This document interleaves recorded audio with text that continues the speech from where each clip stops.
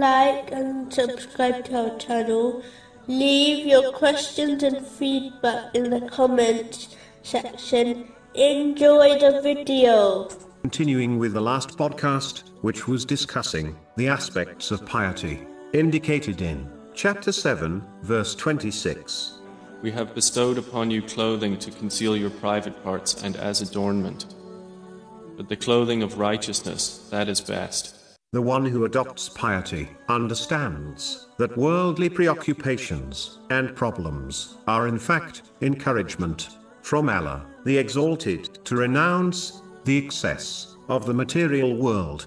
This world is an abode of difficulty and tests, so one should not seek the thing which does not exist in it, namely, true comfort and peace. This in reality only exists in the hereafter. Therefore, it is important for a Muslim to bear the difficulty of the short journey in this world for the everlasting bliss in the form of sincere obedience to Allah, the Exalted, with every passing moment.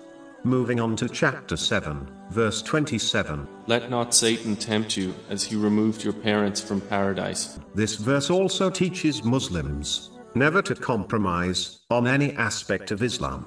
Instead, one should remain steadfast on the teachings of Islam, even if it makes their life, in the short run, a little more difficult, because in the long run, only those who do this will be granted true eternal success. Any worldly success one achieves by compromising on their faith, such as a promotion at work, will be short-lived, and in fact, it will become a curse for them. A Muslim's duty is not to apply their own thinking in respect to the commands of Islam, as they have already been made clear by the Holy Quran and traditions of the Holy Prophet, peace and blessings be upon him, which is indicated in a narration found in Jami' Tirmizi, number 1205. A Muslim is free to apply their thinking in other matters. This is the very definition of being a Muslim.